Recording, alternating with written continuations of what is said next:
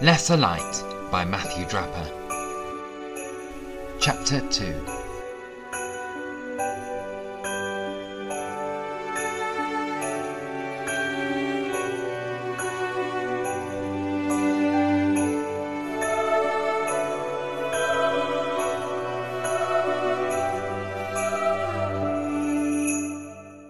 Dylan and I had met early in the process. He was waiting to interview at the same time as me, and while I was sitting in petrified silence, he was bouncing from position to position in his seat. We had both been to a Sunday service at St. Michael's after coming to the city of Sheffield, he arriving for his final year of uni. Having changed universities and courses so many times, he wasn't even sure it was his last year at all. And I for work, having transferred to a city branch for... what's the opposite of moving to the country for fresh air? Dirty streets? Some dirty streets, after having almost a complete breakdown around coming out to my family. The front aspect of St. Michael's, the apostrophe is intentionally left off on all their branding, is a traditional stone-built church with bell tower, trees needing urgent attention from a surgeon, and tombstones rising from the ground. In almost direct opposition, the inside of the church has been, they call it reordered, transformed into a gorgeous open space, with a couple of original furnishings ignored in the corners and everything else new, gifted and paid for. There was deep pile carpet, stackable chairs, and a projector screen which is cranked down from the ceiling to conceal the stained glass iconic imagery of Jesus, Gabriel, and, naturally, St. Michael on the mountain. The bright glow of God the Father reaching towards Jesus' uplifted face while Gabriel and Michael look on.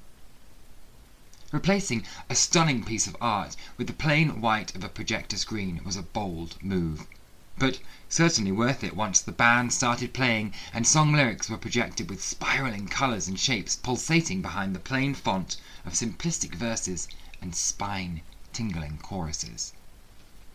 An overproduced video countdown which zoomed in on door knocker numbers around the city dropping from 50 to 0 announced the enthusiastic arrival of Morgan on the stage, altar.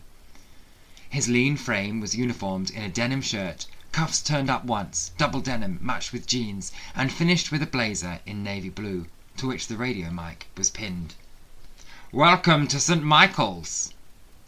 It would turn out to be named, ironically, all things considered. Dylan and I were hunted by greeters after the service. They were trained to spot and zone in on newcomers with pinpoint accuracy. Zombies with the scent of brains. We were given invites to dinner after the next service. "You must meet this person.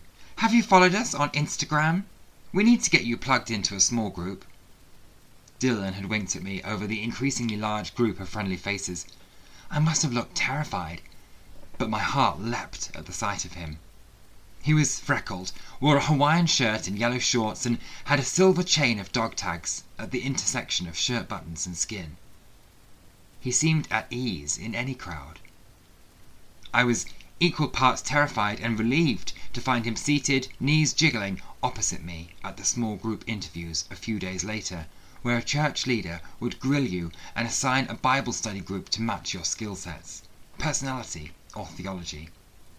I had been signed up for this session before I even knew what I was agreeing to, by Lizzie, who had attended St. Michael's forever and knew the drill. "I hope you get it," Dylan whispered conspiringly, perched on the edge of his seat, leaning towards me. "What?" I was surprised when he spoke.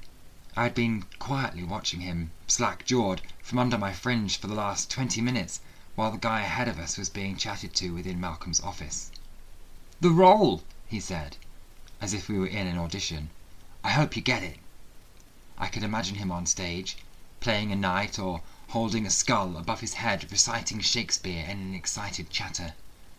I had been feeling nervous about how I might be perceived by the church team, but Dylan's comment disarmed me. Being saved as a Christian wasn't a role for me at the time.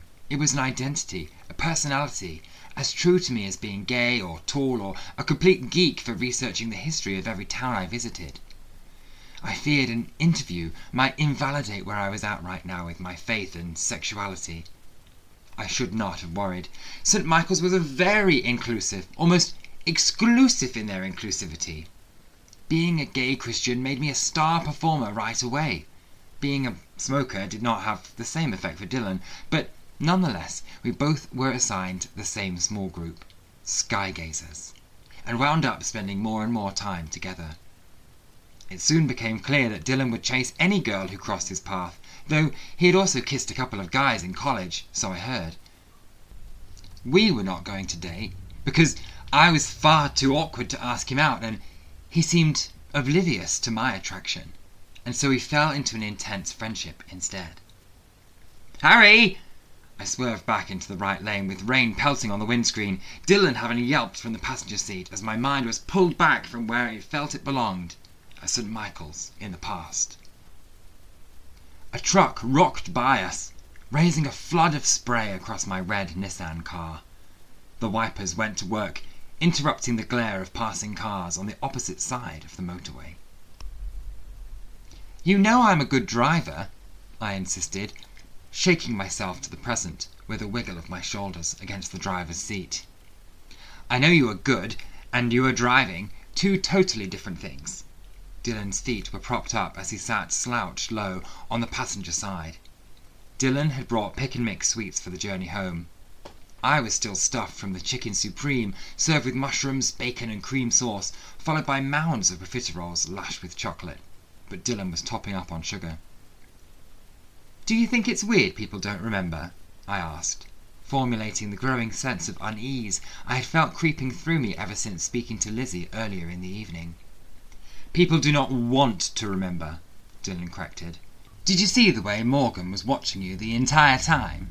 Like you're a bomb and he's one of those robots sent out to defuse unexploded devices. Except it looks like he fell into a lake and got electrocuted instead. The man is frazzled.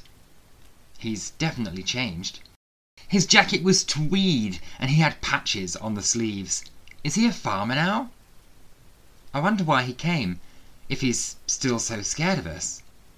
Because we know what happened."